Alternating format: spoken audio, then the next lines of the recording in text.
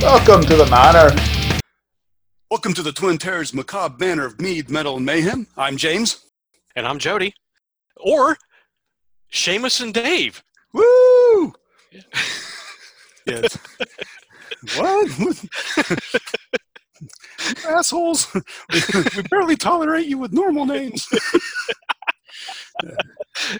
I still haven't explained Dave yet. And No, I know. I'm not in a hurry. There may be a spot in here where you can easily fit it in. Okay. But I'll leave that up to you. We'll see. Yeah. Hey, Dave. Yeah, Seamus. What do you call one of the best-selling and most noted bands of all time? Led Zeppelin. Led Zeppelin! Damn straight. Yeah, Led Zeppelin's what you call them. Yeah. Yeah, they are the third highest-selling band in U.S. history and the sixth overall. They had 8 consecutive number one albums and 9 studio albums placed in the top 10, 6 of those being number one. Their largest selling album, the untitled Zoso Symbols, went 23 platinum. That's 23 million copies sold, motherfuckers. And that's just in the U.S. alone. And all the other albums were at least one single platinum from Coda up to the next penultimate selling of 16 platinum of Physical Graffiti. Yeah. They broke numerous attendance records with over 200,000 in the concert audience at the Nebworth show. Yes. Our goal this time is to talk about pre-Zepp Led Zeppelin.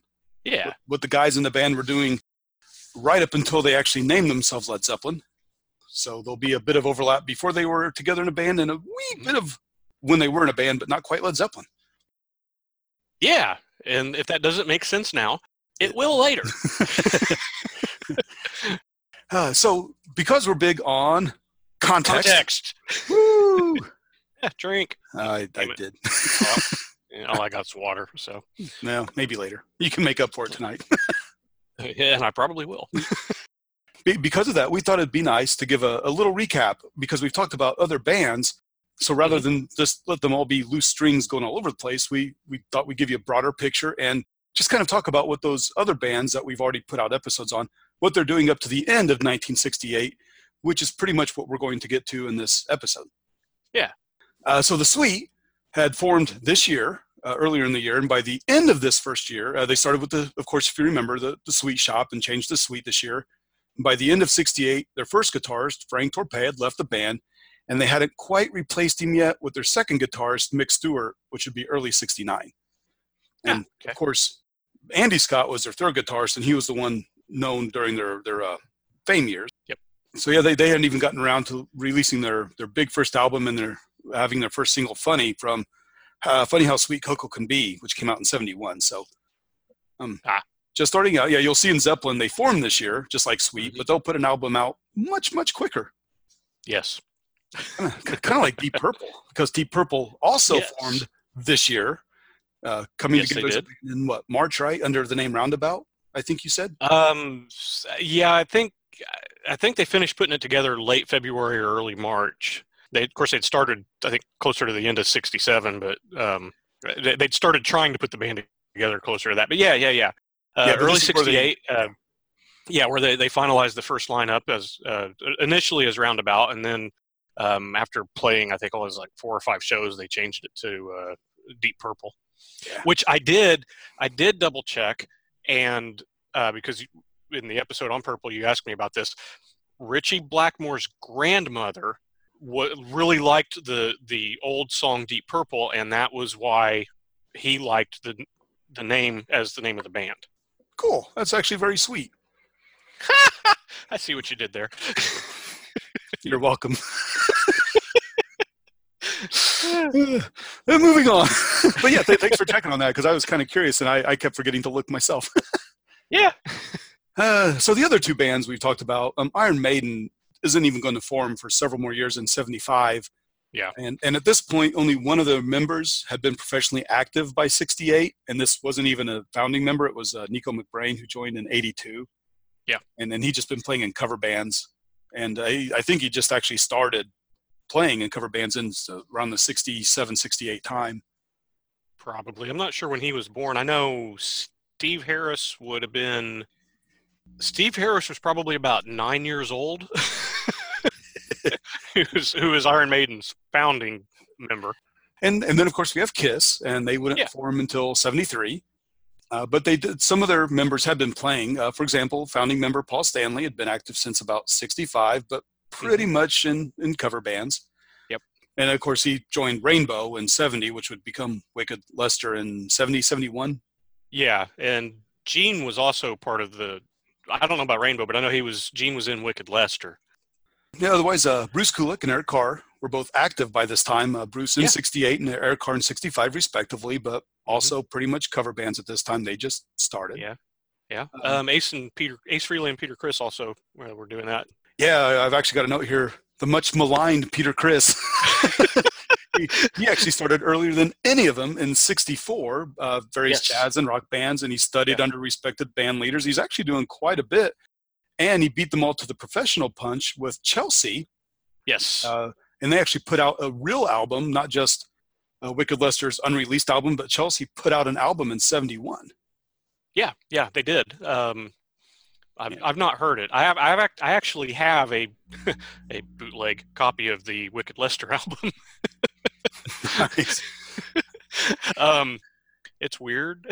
Well, see, that's what I've got a note here too, and saying yes, Wicked Lester recorded an album later that year in November 71, but it was unreleased.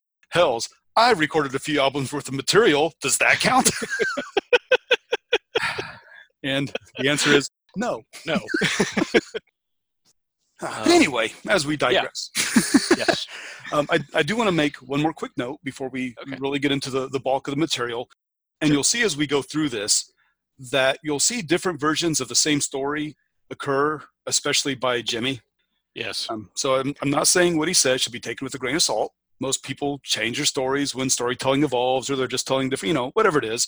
So you factor in that, and you factor in the interviewer and how they ask the question, how Jimmy responds, and what the interviewer actually kind of understands it as and writes it down. Mm-hmm. And probably as important were the years of Jimmy's rampant drug use. that can't help the old memory out. No, just ask Ozzy Osbourne. He won't be able to answer. In Ozzy's autobiography, he starts it off by saying, this was written as I remember it. It may not be accurate. Yep, and Jimmy's been upfront about his drug use. It's not like it's a secret. Yeah, no. But this will be the case with all the members and all the episodes we do, so I'm not going to mention it anymore. So, anyway, welcome, finally, to the actual episode. And here again, we're going to talk about the band members before they were Led Zeppelin. Just going to briefly touch on their childhood and things, and but not much. It'll be mostly when they're working on their music. And as one big blank spot for Jimmy Page that we're going to gloss over now, it's his stint in the Yardbirds. Yes, because that is in and of itself going to be multiple episodes. Yeah, from beginning with Eric Clapton to the end with Jimmy. Yeah. So there's going to be some overlap with Jimmy and the Yardbirds. And for example, Jimmy's first recording of White Summer appeared on the 67 Yardbirds release, Little Games. Yep. But things like this are going to overlap with Zepp's third album because of the acoustic, folklore type of Celtic type of style Jimmy used. Obviously with the first album and when they tour. And, you'll see some overlap. Mm-hmm. And as a note, Jimmy based it off of Davy Graham's version of the Irish folk song She Moved Through the Fair by Padre Colum. Yeah. I found that, and I'm going to put that in there. Okay. As a heads up, the number of sources we've used for this specific topic are quite ridiculous in the number. Yes. Especially for a free podcast, fuckers. Yeah. But we have been reading all these since we were teenagers, so it's not really like it's a huge deal. Right. The main reason I bring it up, though, isn't, to try to scam money out of you all. That'll be in the future. Yeah. And, but I'm not going to pause every time I have a reference because that'll make everything overly academic and it'll just bog everything down. So I'll put the book titles that we've used in the show notes. And on Facebook, there's already a picture of a fair bit of the magazines that I look through. So I have a joke for you. Okay. And the reason I may laugh. You probably not. So because I'm Oh, going that to wasn't start, it? no. Okay. So Cannibal goes to the Cannibal restaurant, and he's in the mood for musician brains. And he looks through the menu, and he's looking down. He sees vocalist brains, $10 an ounce. Lead guitarist brains, $12 an ounce. Drummer brains, $13 an ounce. Bassist brains, $150 an ounce. It's like, holy crap, to the waiter. Why the hell are bassist brains so expensive? Are they really that much more intelligent? He goes, no, it just takes so many bassists to get 2 ounces out of them. Ass. Welcome, everybody, to Jody Space Corner.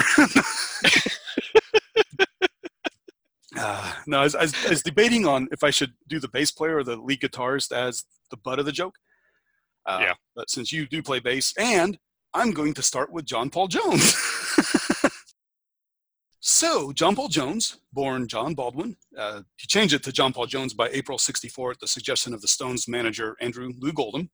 Mm-hmm. But he was born January 3rd, 1946 in Sidcup, Kent, a district of southeast London.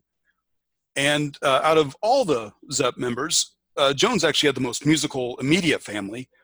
His father is a pianist and musical arranger for big bands in the 40s and 50s. Mm-hmm. His mother was a musician too, and they would tour together. So Jones actually went to boarding school because they would not be around. But there he formally studied music as well. Yeah. He started playing piano at 6, bass at 14. He joined his first band, the Deltas, at 15. And instead of listing every damn band he was in, that's too much. So I'm going to kind of skip and say his first notable bit was playing with the Shadows. It was a very successful British group. We'll jump back to them in a second because that will overlap with Jimmy. But because of his stint with the Shadows, Shadows member Tony Meehan recommended Jones to be a studio musician, to do session work.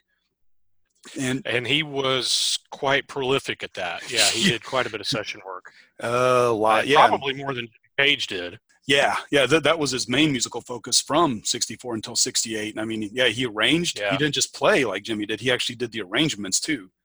And he played many instruments. I remember a story where he had started or was wanting to start with the electric bass, and his dad was his dad kind of poo-pooed it, and he was like, that ain't gonna go anywhere. Well, we'll come back to that with another member too. Yeah.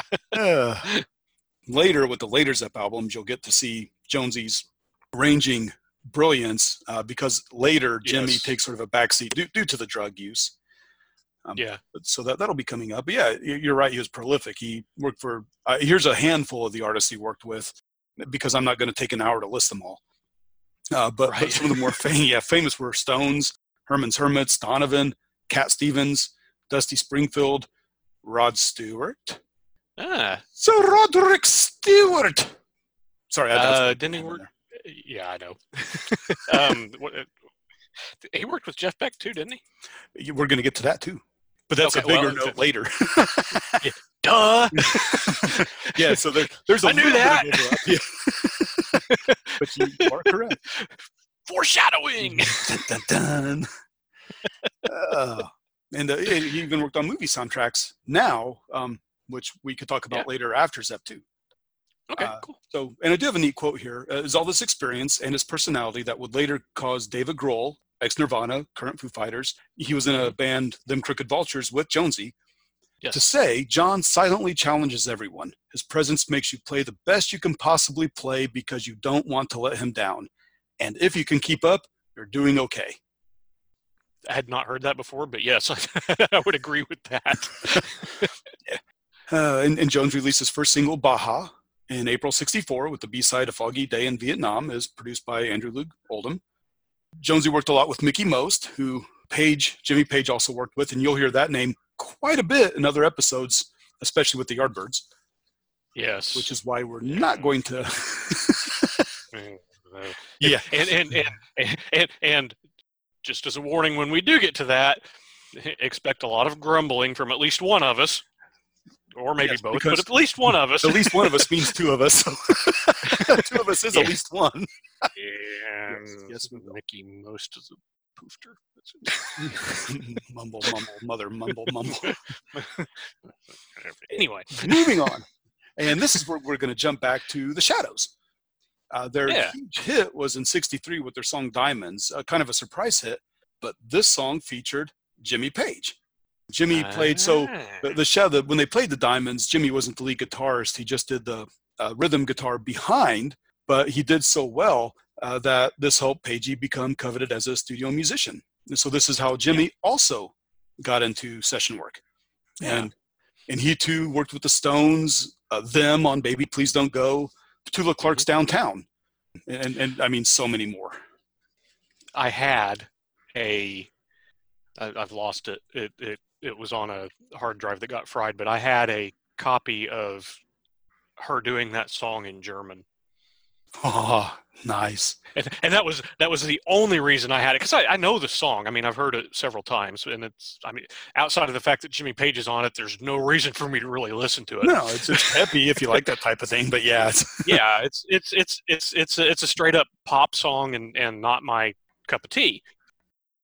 But like Jonesy, Jimmy's done so much session work. We're not going to list them all because that would take too long. Yeah. In fact, Jimmy's played on so many, he's not sure how many and which ones. He's pretty sure he's been credited when he shouldn't be. He's pretty sure he should have been credited and wasn't. Yeah. He talked about how when he first started doing session work, he'd go out and buy the single because it was fun and interesting. And then he was doing so much work that it wasn't cost effective to keep going out and doing that. So after a while, he stopped.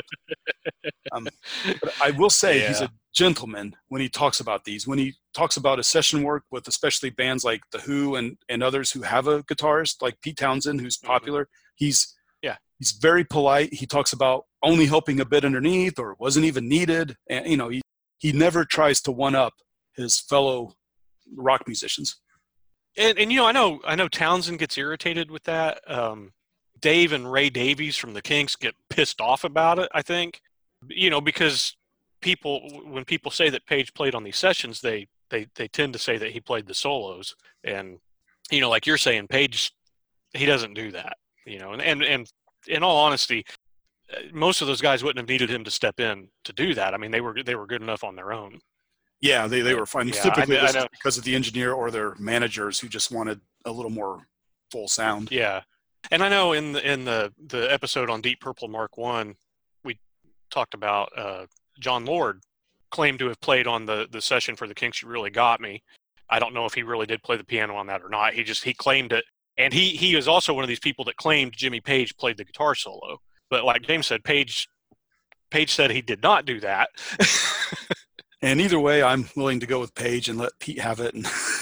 Yeah, I am too. Because I've heard Pete play on later stuff, and like I said, he was good enough on his own. They wouldn't have needed Page to actually come in and do the solos. And I can actually see Pagey doing a lot of rhythm here because when he's Zeppelin, he's the only guitarist, and he does a great job of live and on albums layering lead and rhythm work. So he's obviously good at both. So it's not like the rhythm work he did wasn't useful. Right. Exactly, yeah. And speaking of Pagey, moving on. Pagey himself was born January 9th. So as we record this, that's just 3 days away. Well, much in the future. 1944 in the West London suburb of Heston. He'd wanted to play guitar for some time, and he kind of talks about it sort of being by providence.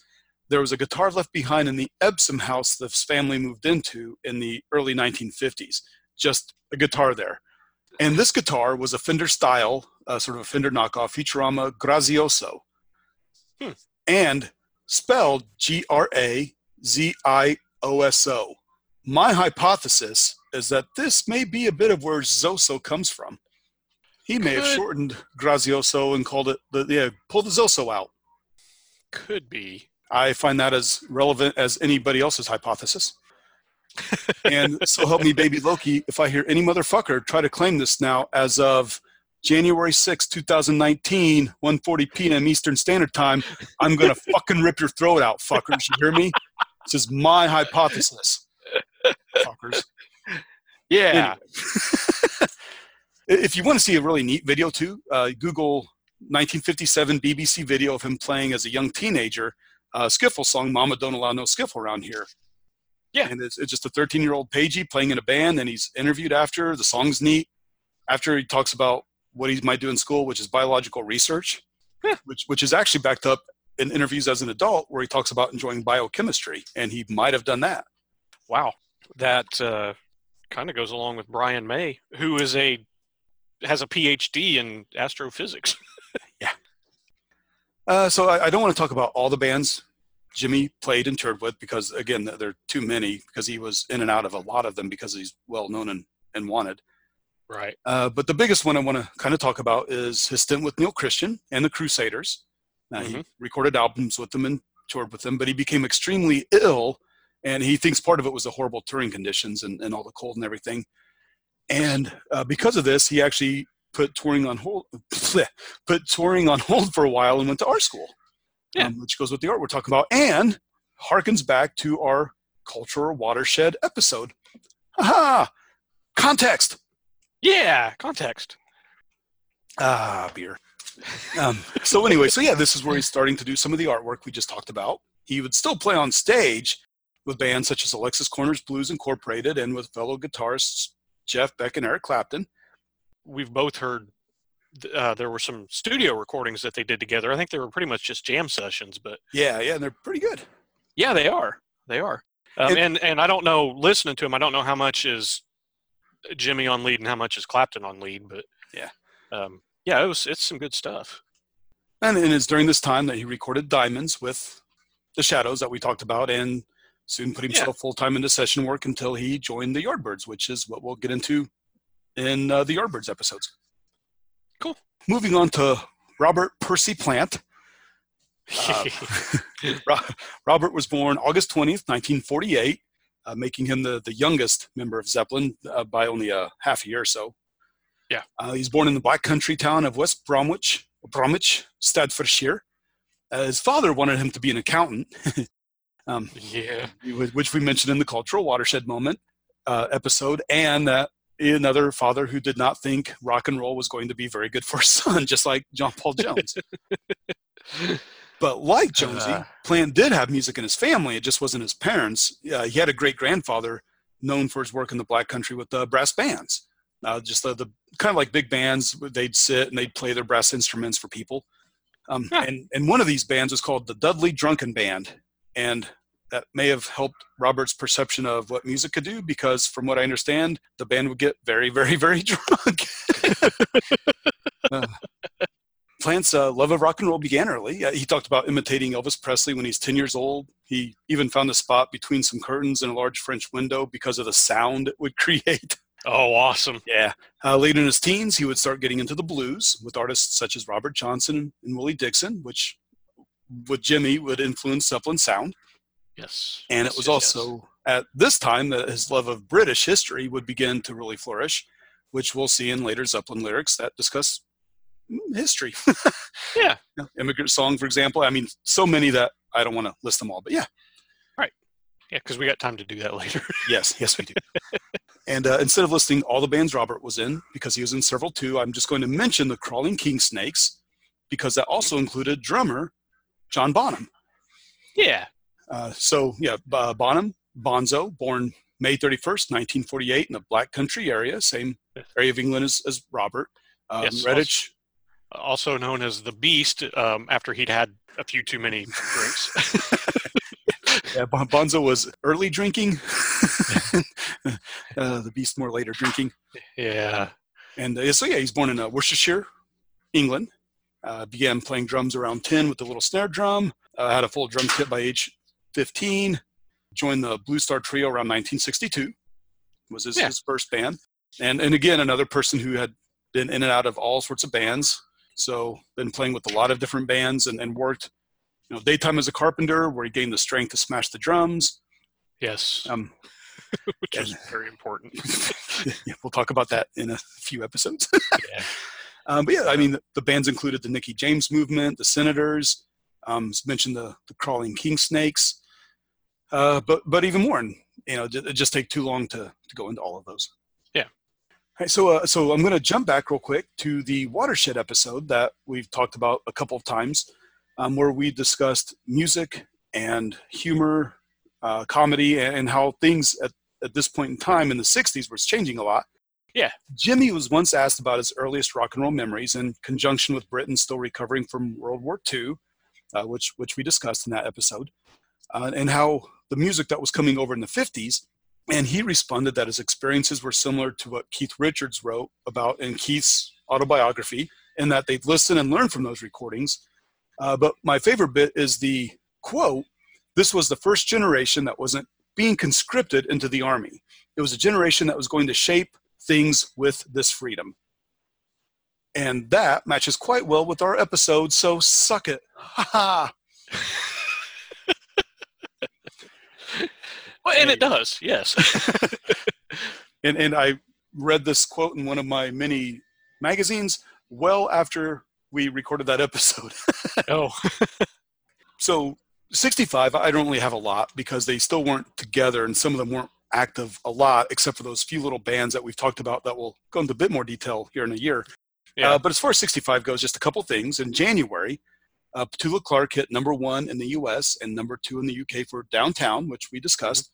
Yeah. And that does feature Jimmy Page, but also features Big Jim Sullivan, who was Big Jim of Big Jim and Little Jimmy, the two big guitar session musicians. But it also featured guitarist Vic Flick. And I just like to mention that because he's the one who wrote the James Bond theme. Oh, okay, cool. So whenever you hear me go bum ba bum bum bum bum bum, any of the episodes, you can thank Vic Flick. Yeah, or we can curse him. You're welcome. And the other neat thing about 65 is Jimmy, in his session, plays the guitar solo on the Manish Boys song, "I Pity the Fool," which has nothing to do with Mr. T. I heard your brain working there. I was going to say, because everybody who grew up in the early 80s. Yeah, the Manish Boys song, "I Pity the Fool." No. This song was originally a blues song recorded by Bobby Bland in 1961. Oh, yeah. But the neat thing about this is that the Manish Boys included vocalist David Jones, who would later become better known as David Bowie. Yes. And during the session, Bowie utilized the guitar riff that Jimmy gave him for the songs "The Supermen" and "Dead Man Walking." Ah, cool. Except I don't know those songs. I don't either. I love David Bowie. I listen to him anytime he's on the radio, but I have never bought an album from him. I've got a couple. I think a Greatest Hits and one of his later albums. That's probably about it. But yeah, definitely good stuff. I wouldn't have bought it if I didn't think it was worth having. Anyway, that's all I have for 65. Yeah. Like you said, I mean, there wasn't Plant and Bonham were off doing, playing in club bands and doing day jobs, and they weren't really doing a whole lot. And they're working on their chops and they're getting their musicality put together. But they weren't really becoming famous or anything. Right. And Jones and Page were both, working studio musicians, and in all honesty, that's a 9-to-5 job, really. I mean, we'll get to that in a little bit too with Jonesy. When you say 9 to 5, you may be underestimating. Well, I mean, it's I'm sure he was. Yeah, I'm sure he was burning the midnight oil too. So 66. I was gonna say, what about 66? A little bit more here. So 1966, May 5th, 4 days after the last Beatles concert they held in Britain. Yeah. Robert Plant offers to take Roger Daltrey's place in The Who because he'd heard Roger quit the band. What he didn't realize was that each band member would rotate quitting, so much so that his offer was met with amusement because they all just argued and left and came back. Yeah, I was going to say, I don't know how many times they each quit. It was probably a daily occurrence at one point. Yes. Yeah, so that was May 5th. On May 16th, this is 66, and we'll probably also hit on this with the Yardbirds. So 11 days later is the recording of Beck's Bolero. Yes. Yeah. And this is during Beck's tenure with the Yardbirds, so this is just a little side solo thing, and we'll talk more about that in the Yardbirds. But it did include musicians Jimmy Page, who also gets credit with writing the song, John Paul Jones, Keith Moon from The Who, and Nicky Hopkins, keyboardist, who played with the Stones and the Kinks and The Who and others. Mm-hmm. And this occurred during one of the times where Keith Moon had quit the Who due to internal issues. So 11 days after Daltrey had quit, Keith Moon had quit. And he discussed forming a band with the others there, although he wanted John Entwistle from The Who to be the bass player because John and Keith were having issues with Pete and Roger. Yeah. Can't imagine that. Entwistle, from what I've read, was actually supposed to be the bassist, but when he didn't show up, Jonesy sat in. Yeah. And Jimmy actually heard that too, yeah. And Jimmy actually said that he thought it was going to be Jones instead of Entwistle, and Moon, and Hopkins, and Beck, and himself. And I don't think Keith Moon even mentioned Nicky Hopkins. Jimmy mentions Nicky. And they thought of various singers, and this is important because there are two good stories here, and one will repeat in the Yardbirds, but one was Steve Winwood. They thought of being a vocalist, but he was in Traffic, forming Traffic at the time. And another was Steve Marriott of Small Faces. Oh, okay, And Marriott's manager, Don Arden, threatened Moon by saying it wouldn't be easy to play music with broken fingers. That very much is a Don Arden quote. And just for the record, Don Arden is the father of Sharon Arden, better known now as Sharon Osbourne. Yes, that's where she gets some of her. That's where she gets management, her management skills. And you will hear Pagey talk about Don Arden threatened Page's fingers, saying you can't play guitar. Yeah. And Jimmy, in two different interviews I've read, Jimmy says it's him. Jimmy says it's Keith. Either way, it's true. If you break your fingers, drummers or guitarists can't do that well. Yeah. Which actually is something we will discuss later in Led Zeppelin. It's here, and this is where the whole thing really leads into Zeppelin. It's here that Moon joked about the band being called Led Zeppelin because it would go over like a fucking lead balloon. Yes, yeah. Although Jimmy did describe the session as absolutely magnificent, like a force of nature. So there's some good chemistry there. Yeah, oh yeah, yeah. Yeah, so one more thing on Don Arden that actually ties into this whole Zeppelin thing, and maybe jumping ahead a little bit here, but one of the guys who worked for Don Arden, partially as a driver and I think partially as a road manager, Don Arden managed all these different artists, and this guy would go out, he would drive the artists around and would handle stuff on the road for them, was Peter Grant, who will later become the manager of the Yardbirds and eventually Led Zeppelin. Yes, he will. Also in 1966, in June, Jimmy Page joins the Yardbirds as the bassist. And of course, we'll hit more on that bigger when we do the Yardbirds episodes, but another instance where they record Happenings 10 years time ago, and we'll say this again. Yeah. But it was recorded with Page and Beck on guitars and John Paul Jones on bass. Yeah, yes it was. So kind of a proto-Zeppelin right there. Indeed. Yeah. Also this year, I can never say it, Sunshine Superman by Donovan. Donovan, yeah. Scottish. Great song. Donovan. I like this one, yeah. It's number 1 September 3rd of this year in the U.S. and number 2 in the U.K. And I mention it because he'll come up soon, but also supposedly features Jimmy Page, but this is one where Jimmy isn't 100% sure. Okay. I mean, he says some articles he says he is, some he says he's not sure, Jimmy played so many that it would be hard to keep up. I mean, even if he stayed drug-free the whole time, I can't imagine he would remember every one. Oh, yeah. I mean, unless he's got, the paperwork from the studio showing specifically that he played on it. Yeah, no. There's going to be questions. And to round out 66, October 20th, Robert Plant's band Listen, so one of Robert's bands, opened for Cream at the Youth Club in Willenhall, St. Giles. Cool. Kind of neat that Robert got to open up for Cream. And on another neat sort of note, on the bill also were the In-Betweens, which was Noddy Holder's band that would later change their name to Slade in 1969. Slade, yeah. And they had a big influence on the glam rock scene. And listen to the Sweet episode for more information on glam rock. Yeah. And whose songs Come On Feel the Noise and Mama We're All Crazy Now were big hits for glam metal band Quiet Riot in the 80s. Yes. I got a story about that, but I won't tell it here. Okay. Yeah, we'll save that for the glam episode. Yeah. But on a related note, Noddy also used to drive Robert Plant around in his dad's van for their concerts. In Naughty's dad's van or in Yes, Robert's? Naughty would drive Naughty would drive Robert around in Naughty's father's van. And it was going to make it worse if I said Naughty's daddy's, which is better than being driven around by daddy's naughties.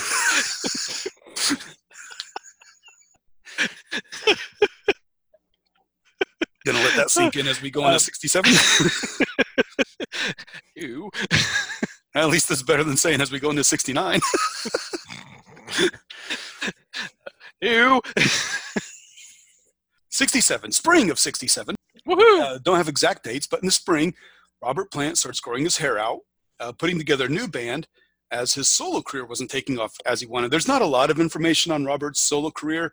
He was likened to have a wonderful voice, and people thought he'd do well as a solo artist, so CBS did sign him.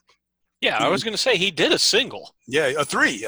He okay. released 3 singles through CBS in 67, the first being Our Song, then I've Got a Secret, and the last one was Long Time Coming. But they just weren't doing really all that good. Yeah. But this band he put together was the Band of Joy, which is not the same Band of Joy that they just released an album of a few years ago, Robert, which I do believe we have bitched about in a previous episode as well. I believe so too. So I will not go further, but... Well, and that Band of Joy is no longer touring with him. He's got a completely new backing band, so... Yeah, he's had several backing bands in the past decade. He just likes doing different things. Yeah. I get that. Hell, anybody he plays with probably gets to go on and do better things because they did play with Robert. So yeah. So anyway, the Band of Joy, it did include Maureen's cousin on guitar, and Maureen, whom he will marry the following year in 68, have a couple of children with, and she'll be mentioned in Zeppelin episodes. Yes. But after fighting with the manager, who was keyboardist Chris Brown's father, Plant was sacked and went back to laying tarmac, where his coworkers dubbed him the pop singer. Tarmac. Which, by the way, was invented by a Scottish scientist engineer. Woohoo! Better Scotland. Yes, if you read the book How Scots Invented the Modern World, you can learn about tarmac. But you're here to know that also in this area, he was also known as the wild man of the blues from the Black Country due to his hair and voice. Yes. Plant would later restart the Band of Joy, again, like a second version of Band of Joy, which would include drummer John Bonham. Yeah. And during this time, the band opened for American artist Tim Rose, who would ask Bonham to be his drummer when Rose came back to tour Britain in 68. So we'll kind of touch on that again coming up. But that's how they interact. Okay. Yeah, I was going to say, I knew, as soon as you said that name, I went, wait a minute, didn't Bonham play with him too? Yeah. This is where Bonham met, and this is where Tim Rose saw how good Bonham was, but at the time, Bonham was with Robert's Band of Joy. And as a note, because this episode is heavy on talking about past episodes, yes, around this time, Plant had also been working at the Woolworths, like a 5 and dime thing, which we even had when we were kids, in Housewind, a town we mentioned in the folklore that inspired Robert Plant episode. So cool. and what a coincidence. Yes, just a slight. It's not like we're not going to bring it up again several times in the upcoming episodes. Anyway, to finish up 67, in July, as just mentioned, Robert records his last single for CBS, Long Time Coming. And I just want to point out that it was Plant's contract with CBS that kept him from getting credit on Zeppelin's debut record in 68. Everybody likes to blame Jimmy Page and say that Jimmy was stingy with the credit, but... if you look at their later albums, Robert gets credit, on practically everything. Yeah, Plant was under contract, so he could not get credit. Hey, this is James jumping in. In order to keep this at the usual normal length of around 30 to 45 minutes, we're going to stop here at 67, even though we have the rest recorded. But then we'll come back next week when we talk about the 68. And we'll finish up Zeppelin then, and you'll get all the fun after pieces with the humor and jocularity. But since Jody and I mentioned a couple of the songs that Eric Clapton and Jimmy Page did together. Freight Loader. Freight Loader is the one I know. Okay. That's the one that's familiar to me. Yeah, and then Choker. I may have all those songs actually. I may, but I know Freight Loader. But yeah, I mean, it's just pretty much they're just little blues jams that because I think Page had access to the studio being a studio musician, and Clapton just came in and jammed with him for a little bit, every once in a while. And since we have purchased them, and this is a Creative Commons type of thing where we're not actually making money off of it, we thought we would share a fair bit of both songs. First up is Clapton and Page and Choker.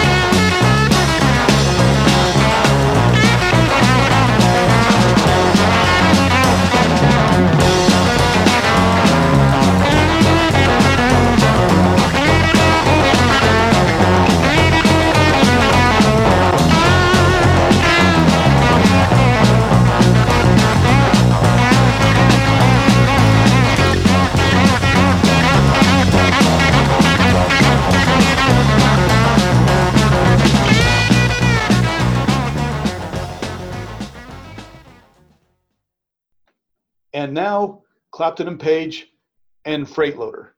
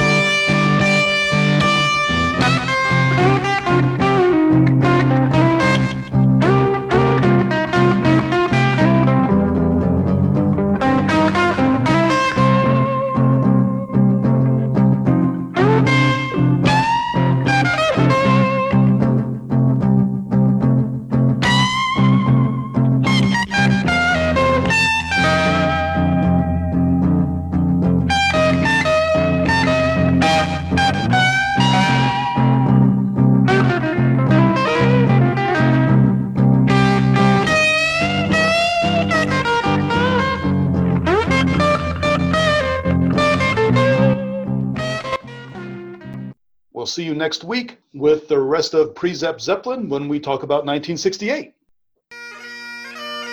The Macabre Manor is brought to you by the Twin Terrors. All rights reserved.